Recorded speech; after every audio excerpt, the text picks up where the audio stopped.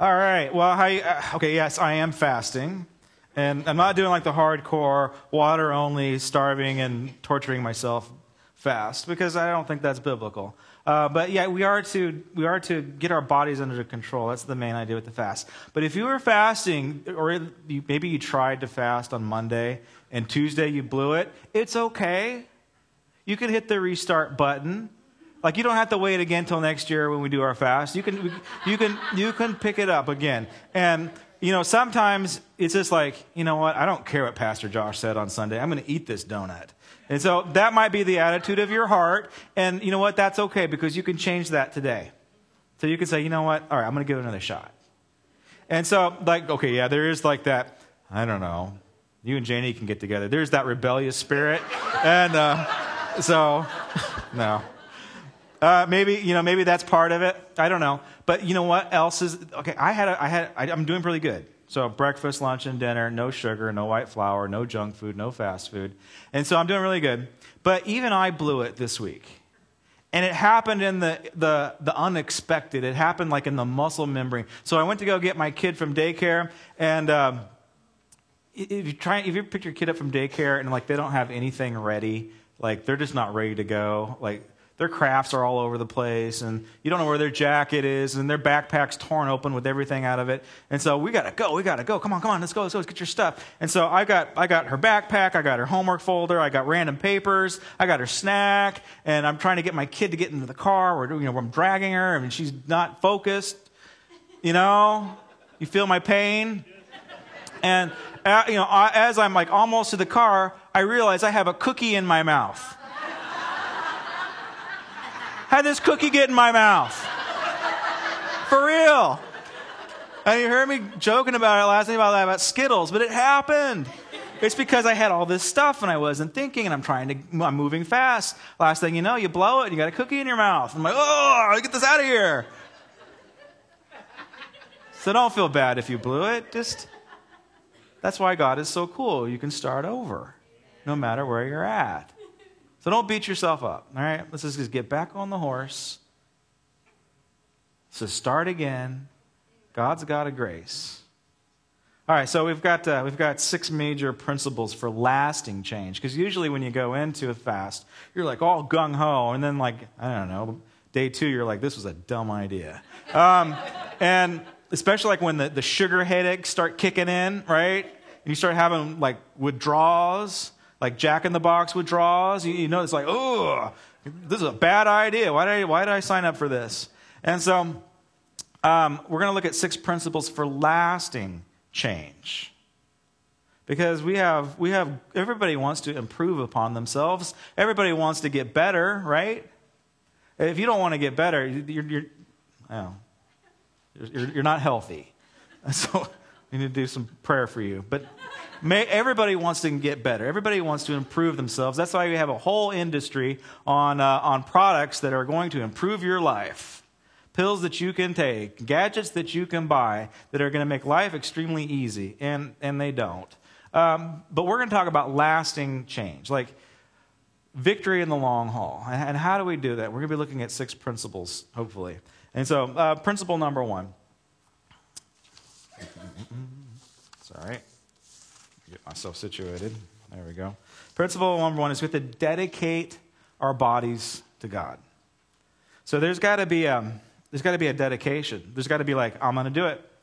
I'm going to see it through to the end. And I'm going to see my body through to the end. Because what the Bible tells us about the body is that the body is key to any transformation or anything that you need to overcome in your life. Your body plays a very important part. And I know what you're thinking. Josh, I thought you said last week that change comes from within. It's an inside job. That's true. But the long haul requires your body to get on board. Let's say the issue is financial. Do you know that your body has to be represented in that? Maybe diet is not your problem. Maybe your money is your problem. Well, your body's involved in that process too. So let's read the scripture, and I'll flesh it out a little bit more. We're going to be looking at Romans chapter 12, verse by verse this morning. And this is what Paul says. He says, "Therefore, I urge you, brothers, in view of God's mercy, to offer your bodies as a living sacrifice, holy and pleasing to God. Now, this is your spiritual act of what? Worship." Interesting. The spiritual act is done with our bodies. Now, if I was writing this, I would say, offer your spirits to the Lord.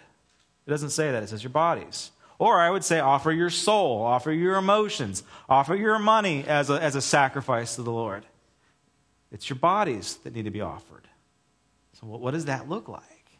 Last week we looked at the idea that God used to live in a tent out in the desert when he was hanging out with Moses. In David's mind, he fashioned a temple. Solomon built it. God lived there. But then we have the new covenant, the new relationship with Jesus, where your bodies are the temple.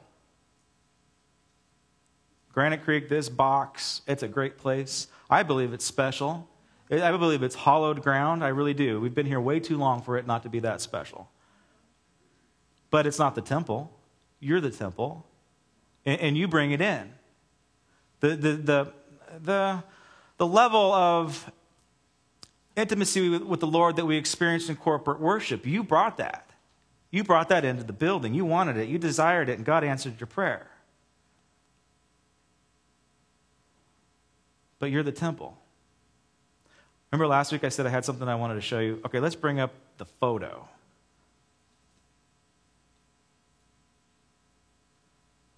There it is. Okay, this is our sign. And can you see it? So somebody spray painted 666 on our sign. This happened when I was the youth pastor. And then they vandalized a bunch of stuff. They broke stuff and spray painted other nasty stuff. And it's like, so I was angry, of course. And it was like a righteous indignation that came up, even though it was probably the youth group that did it. But still, there was this contention, there was this anger that I had. And because why? Because they defiled the temple, right? But we do this all day long. What we're putting into our temples, or how we're treating our bodies, whether we're abusing it, or drugs, or we have like food as our God, or whatever it might be. We do this all the time. We defile our temples. And to probably best describe our culture is the theologian Anthony Bourdain, where he says your body is not the temple of the Holy Spirit. Your body is an amusement park, and enjoy the ride, right? And we can identify that. Now, I enjoy food. God created my taste buds, and I'm going to use them, right? But the key is I am not mastered by my body. I master my body. I control it. That's the key to the whole thing. And by the way, if that freaks you out that somebody vandalized our church and is like, oh my goodness, Granite Creek is under spiritual warfare. We're being attacked by the enemy. This is nothing new. It happens all the time. This is silly. This is funny to me. This is trivial. Because the gates of hell will not prevail against the Church of Jesus Christ. Ever. Thank you. So that's nothing. So don't freak out about that. We beat that all day long. All day long. We beat that. No big deal. It's just... So just laugh at that. It's funny. All right. So, committing our bodies to God. Change, long-lasting change, sparked in your spirit, but it's fleshed out in your bodies. And how you live your life, on what you do with your time and with your sleep and with your food. What's mastering you? Are you mastering it?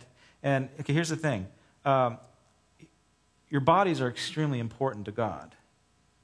Even how you present yourself is extremely important. Don't raise your hands, but maybe you came in a little low today. Maybe you're a little down. But when Ryan encouraged you to raise your hands, you changed your body, physiology changed. It affects everything, really. That's what the Bible says. The Bible says men ought to raise up holy hands. Why? Because he wants to empower you. Power comes through the moving of the body in that sense. We have a lot of educators in our church, and you know what it's like when you get a kid coming through the door and he's slouching down and he's grumpy and he's looking down on the ground. Guess what? You're going to have a bad day with this kid, right? But if you could get him to change his posture, if you can get him to sit up straight and breathe in, then you might have something to work with. But if his posture is bad, it's going to be a losing game. You know that to be true, right, teachers? I get an amen? Yeah. All right. It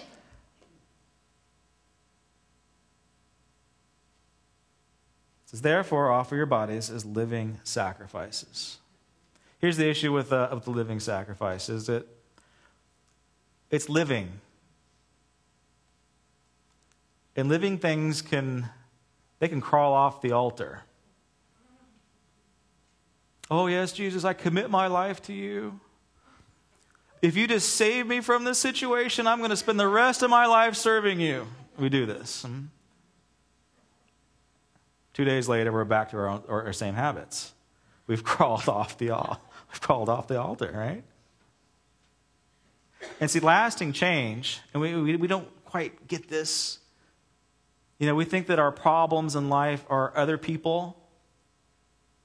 Like if you're married and you think that you need to change your spouse in dating or in matrimony, or you're engaged to somebody, maybe they're not quite right, and your goal is to change them. You're going to take them to the altar, and then you're going to alter them. That does not work. You cannot change them. You cannot change anybody. If you need long-lasting change in your life, guess where it starts? It starts with you. And once we begin to develop this attitude of the heart where I'm going to change them, they're making me unhappy, so therefore I'm going to change them. You can't. And if you bend your will to the point where you're going to manipulate people, manipulate circumstances and environments to get what you want out of it, there's a biblical word for that. It's called witchcraft. It's the same thing as poking needles in a voodoo doll. You can't change people. You're only responsible to change yourself. And you leave everybody else to the Lord. So that's the first and foremost thing that we got to do. If you're struggling with people and struggling with situations, you have to be dedicated to changing yourself. And if our bodies are temples, we are to clean them. That's the purpose of a fast too. We are to clean our temples. Over and over again, Old Testament, New Testament, they always talk about this theme of the cleansing of the temple. Even though God was there, like stuff creeps in through the cracks, through the front doors. Things don't leave when they're supposed to leave. Things get neglected and abandoned, and sin seeps in. And you just don't know that it's there. It's like you don't know that you got a pile of dirty clothes in your living room because it's been there for 2 years. So you need to go into this idea, I need to cleanse my temple. And again, that's the purpose of a fast. The purpose of a fast is not to suffer so God feels sorry for you so you can get his attention. The purpose of the fast is to strengthen your relationship with the Lord so that you can hear him better, so that you can connect with him better. You want to connect with the Lord's heart. I was having lunch or coffee with an elder this week. And so he asked me, he says, Josh, so now that you're on this fast, and you only blew it once with the cookie in your mouth, now that you're on this fast, are you hearing God better? And no, I'm not. Honestly, I'm not hearing the Lord better. But you know what I do have? I am happier. I have more joy. I didn't quite expect that to happen. I thought I was going to get some really cool downloads from the God, right? Audible voices from the Lord because I'm so holy and I'm fasting. But no, I got more joy in my life, and that's what I needed. Here's the interesting thing. Because I'm journaling too. So I don't know why I wasn't thinking about this, but I was actually journaling how happy I am. and I have more joy in my life. So who knows what God has next for me because I'm fasting? What is the heart of the Lord when it comes to fasting? Yes, He wants to draw you in. He wants you to understand His heartbeat. There are things in your life that you're not aware of. Like you know what your problems are, but then you have problems that you're not aware of. Fasting helps bring those to the surface. Strongholds, like things that you've been struggling with your entire life. And what Jesus says about those strongholds, they only come out by prayer and fasting. A spiritual depth from your spirit and a tangible living it out in your flesh. And God wants to break down issues of injustice in your lives and in the world. Listen to this great scripture, because this gets to the heart of who God is. He says, this is Isaiah 58, verse 5. Is this the kind of fast I have chosen? Only a day for people to humble themselves and, for me to feel sorry for them? Is it only for the bowing of one's head like a reed, and for the lying in sackcloth and ashes? Is that what you call a fast? A day acceptable to the Lord? What's he saying? It's not about you feeling sorry for yourself. And then he gets into his heart. Is not this kind of fasting I have chosen to loose the chains of injustice, and to unite the cords of the yoke, and to set the oppressed free, and to break every yoke? Is it not to share your food with the hungry, and to provide the poor wanderers with shelter? And when you see the naked, to clothe them, and not to turn away from them from your own flesh and blood? That's the heart of it. So if you're fasting, if you're doing this thing right, you're going to begin to develop a heart. You're going to develop God's heart for the poor, for unjust, for the unjust, for the principalities and the evil that is oppressing your own family. He wants to change that. You're going to develop his heart in a fast. If you're continually focused on you and how you're starving to death, you're just not doing it right. All right. So we have to cleanse our temple. We have to take care of our temple. We're responsible for managing our own body, our own temple. And then we are to control our temple. We are to control our body. Now, yes, we do have like this muscle memory thing, because we've got learned patterns in our lives that's keeping us doing the same thing over and over again, and we don't know why we do it. We don't know why we put cookies in our mouth. They just end up there. So there's those things that we've got to go after, and we've got to fix, and we've got to rewire the way that we think in our brain and our physiology, everything. We have to redo these things. We also have to be aware of greasy grace. That's the attitude that says, well, God's a God of grace, so I'm going to sin, and I'm going to ask for forgiveness tomorrow. That's a bad attitude to have. It's like, I'm going to go and do this and have fun. Oops, God, my bad, I'm sorry. It's a little bit more complicated than, how are these Skittles get in my mouth? It's more like, how'd this hooker get in my bed? How'd this porn get on my computer? How'd all these Nordstrom bags show up in my living room? Is that too much? That was too much. My wife is saying that's just too much. You just crossed the line, Josh. But you see we can believe our own lies. We can fake ourselves out. And we have to be honest with our motives and why God's called us. All right, the second principle is the principle of concentration. It's that I must refocus my mind.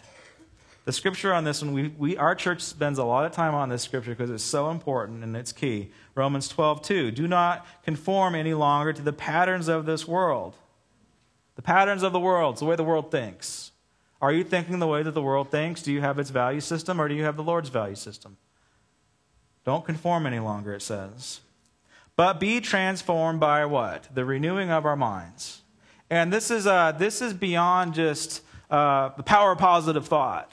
This is beyond cognitive thought therapy. You need to think happy thoughts so you'll be happy. This is a spiritual discipline. The transformed mind sees the kingdom of heaven at work in you and in the atmosphere everywhere. But the transformed mind has God's mind. Yes, we could teach cognitive thought therapy all day long and tell you how to think good thoughts and be good people and, break these negative cycles, the negative talk you do about yourself. We can teach that all day long without Jesus, and you are going to feel better. But what he is saying is that to truly be transformed, you've got to think the way that Jesus thinks and not the way the world thinks. The world is all about positive thought therapy. But the way that Jesus thinks is kingdom. He wants us to think that way. What does that look like? Well, it takes some time.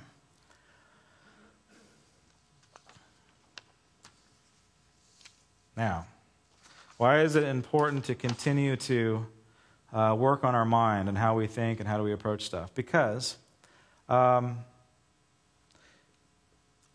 you're thinking negative thoughts. And yes, I would prefer you to think about positive things than negative things. So I'm not bashing cognitive thought therapy. But there are things, there are issues, there are characteristics that you inherited from mom, grandpa, those weird relatives that came over on the boat. You've inherited that stuff. And as the marriage course is going through, it's been imprinted on you. And it's a problem. The anger, the rage, the insecurities, the cannibalism, all these things that we've inherited from previous cultures. Sorry.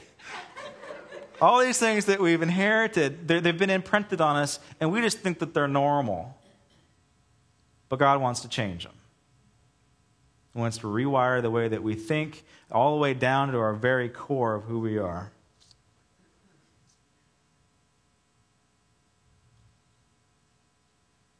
If it's done right, it's called being born again.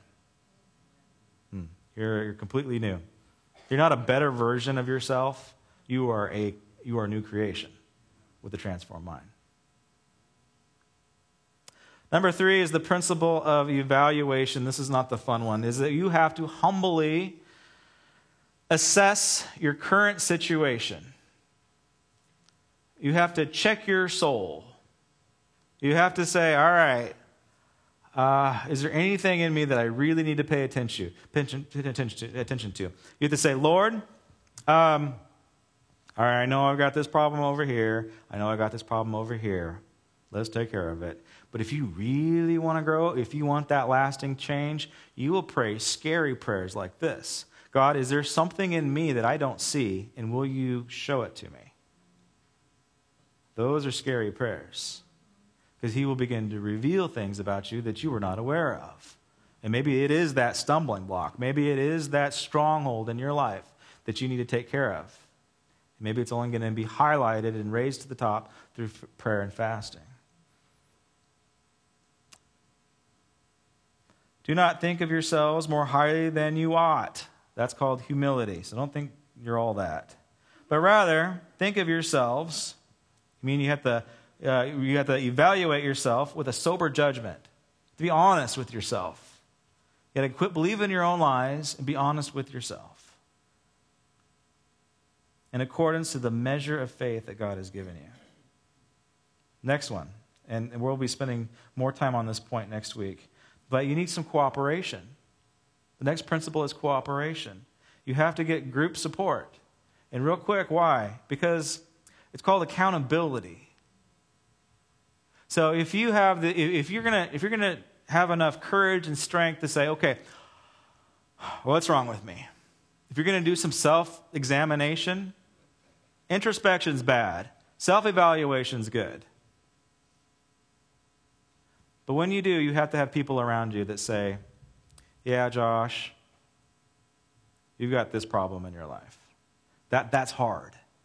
So the whole purpose of small groups and being in community, in church community, and developing friendships is that you need to have friends that will say, that love you enough to hurt your feelings.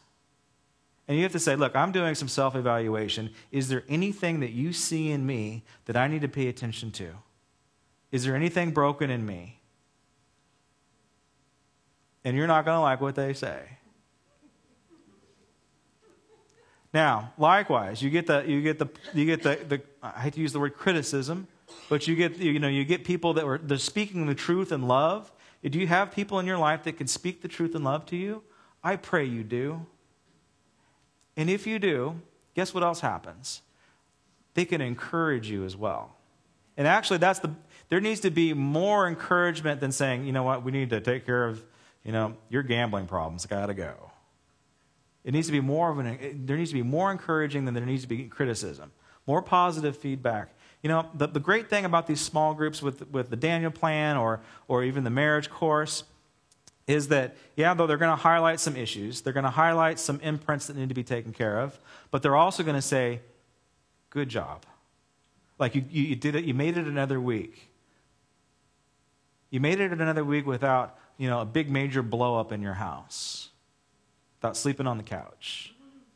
You made it another week without taking that drink or taking that hit. You made it another week. And that's what keeps us going. Let's practice. So I made it a whole week without eating sugar. Without eating white flour, except for that time I put that cookie in my mouth. Let's forget about that. But I made it a whole week. So make me feel better about myself. Yes. Thank you. See, I did it. You can do it too. And that's what that's why you need to be part of a group. We'll be talking more about that next week. You've got to have people that are encouraging you, that are rooting you on, that are honoring you no matter where you're at in your walk. You've got to have it. You will not get that lasting change. You might be changing like for a short time, but if you're not a part of that group or that community, you're not going to experience that lasting change. All right, number 4 is number 5. What number am I on? 5. The principle of affirmation, real quick, this is love. The most powerful force in the universe is love. Do not just pretend you love others. And you might be thinking, thank you, because I'm tired of pretending that I like this person. Right? No, that's not it. That's not it. I'm not talking about that level of transparency. Do not just pretend that you love others. Really love them. Yeah. Hate what is evil. Sometimes you've got to confront, right? Sometimes you've got to have an intervention. Stand on the side of good. Love each other with genuine affection and taking delight in what? In honoring each other. Doesn't that feel good? Doesn't it feel good to be honored? Have you shown honor to somebody this week? So we got to celebrate these small wins. We got to celebrate big wins with people. People need to get that a boy. It's important.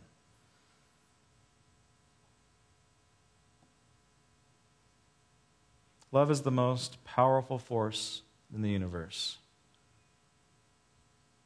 God does not give love. God is love. So let that roll around in your head. Love is stronger than death. Love is stronger than divorce. Love is stronger than addictions. Love is stronger than ailments. Love is stronger than cancer. It's strong. It's the most powerful force in the universe. We have the opportunity to tap into it. We have the opportunity to experience it. All right, and the last principle is the principle of motivation or enthusiasm. As a believer, we must nurture, strengthen, manage our enthusiasm. I don't really feel like doing that today, Josh. Look, I'm just going to read you what the Bible says. How about that? You want to see what the Bible says? I don't feel like going to church today. I'm going to drag myself in. Never, this is verse 11 and 12, never be lacking in zeal. That's enthusiasm. Like when you first got saved, you were full of enthusiasm, right? Because it felt good. You were redeemed. You experienced grace for the first time. You were taken out from a system of law. It's an amazing experience to get saved. If you're not saved, talk to me. We'll take care of that. But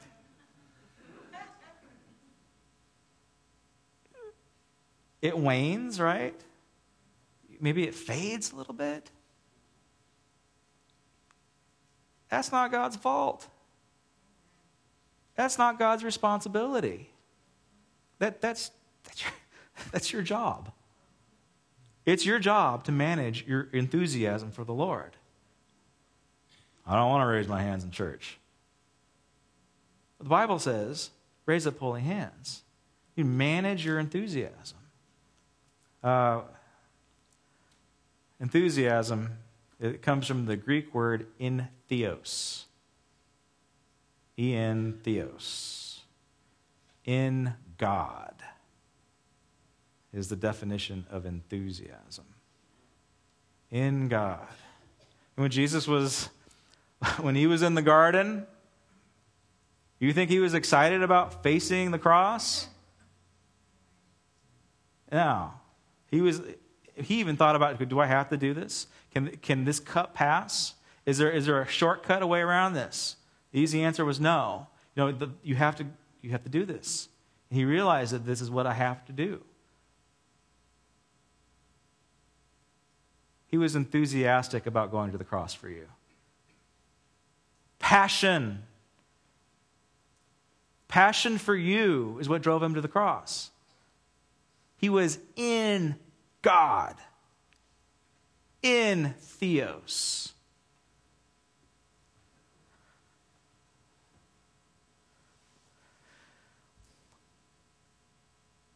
Never be lacking in zeal.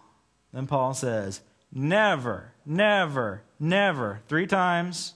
If you know your Bible studies, that's a big deal. Whenever something is repeated 3 times, it's a big stinking deal. Never be lacking in zeal for the Lord. When you got saved, God happened to you. If you are waning in your zeal, you need to be happening to God. You need to move in. You need to press in. You need to manage your enthusiasm. You need to be in God. Never be lacking in zeal, but keep your spiritual fervor. How do you do it? How do you keep your spiritual fervor? He tells us in the next sentence. You got to be joyful in hope. Joyful in hope. Like you are in a hopeless situation, you are called to have hope, and somehow you are to muster up joy. See, positive thought therapy doesn't teach this. Pollyann does not teach this. Because there's bad things that happen in this world. Rape, murder, disease, sickness. You should not feel good about those things. But joyful in hope.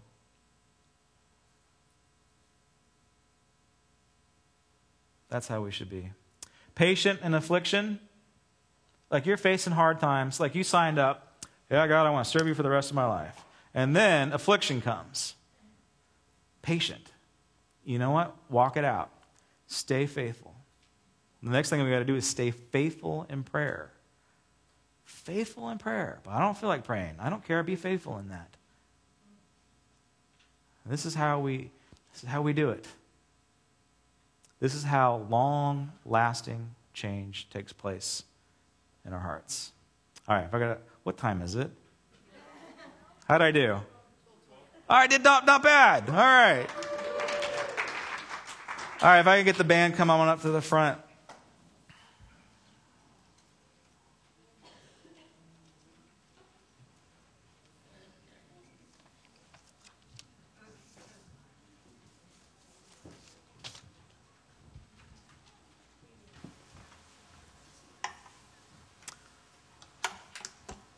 Let's pray.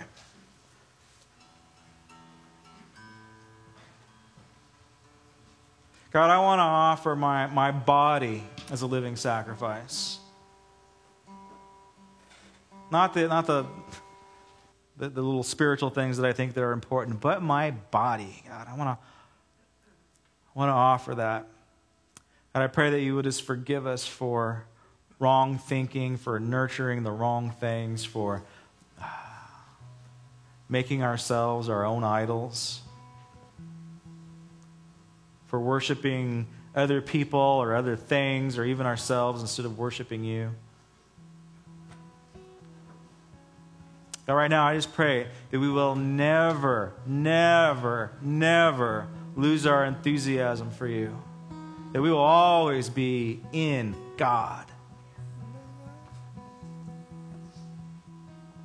So, God, may we offer our bodies as a living sacrifice, holy and pleasing to you. If I can have the ushers to come to the front.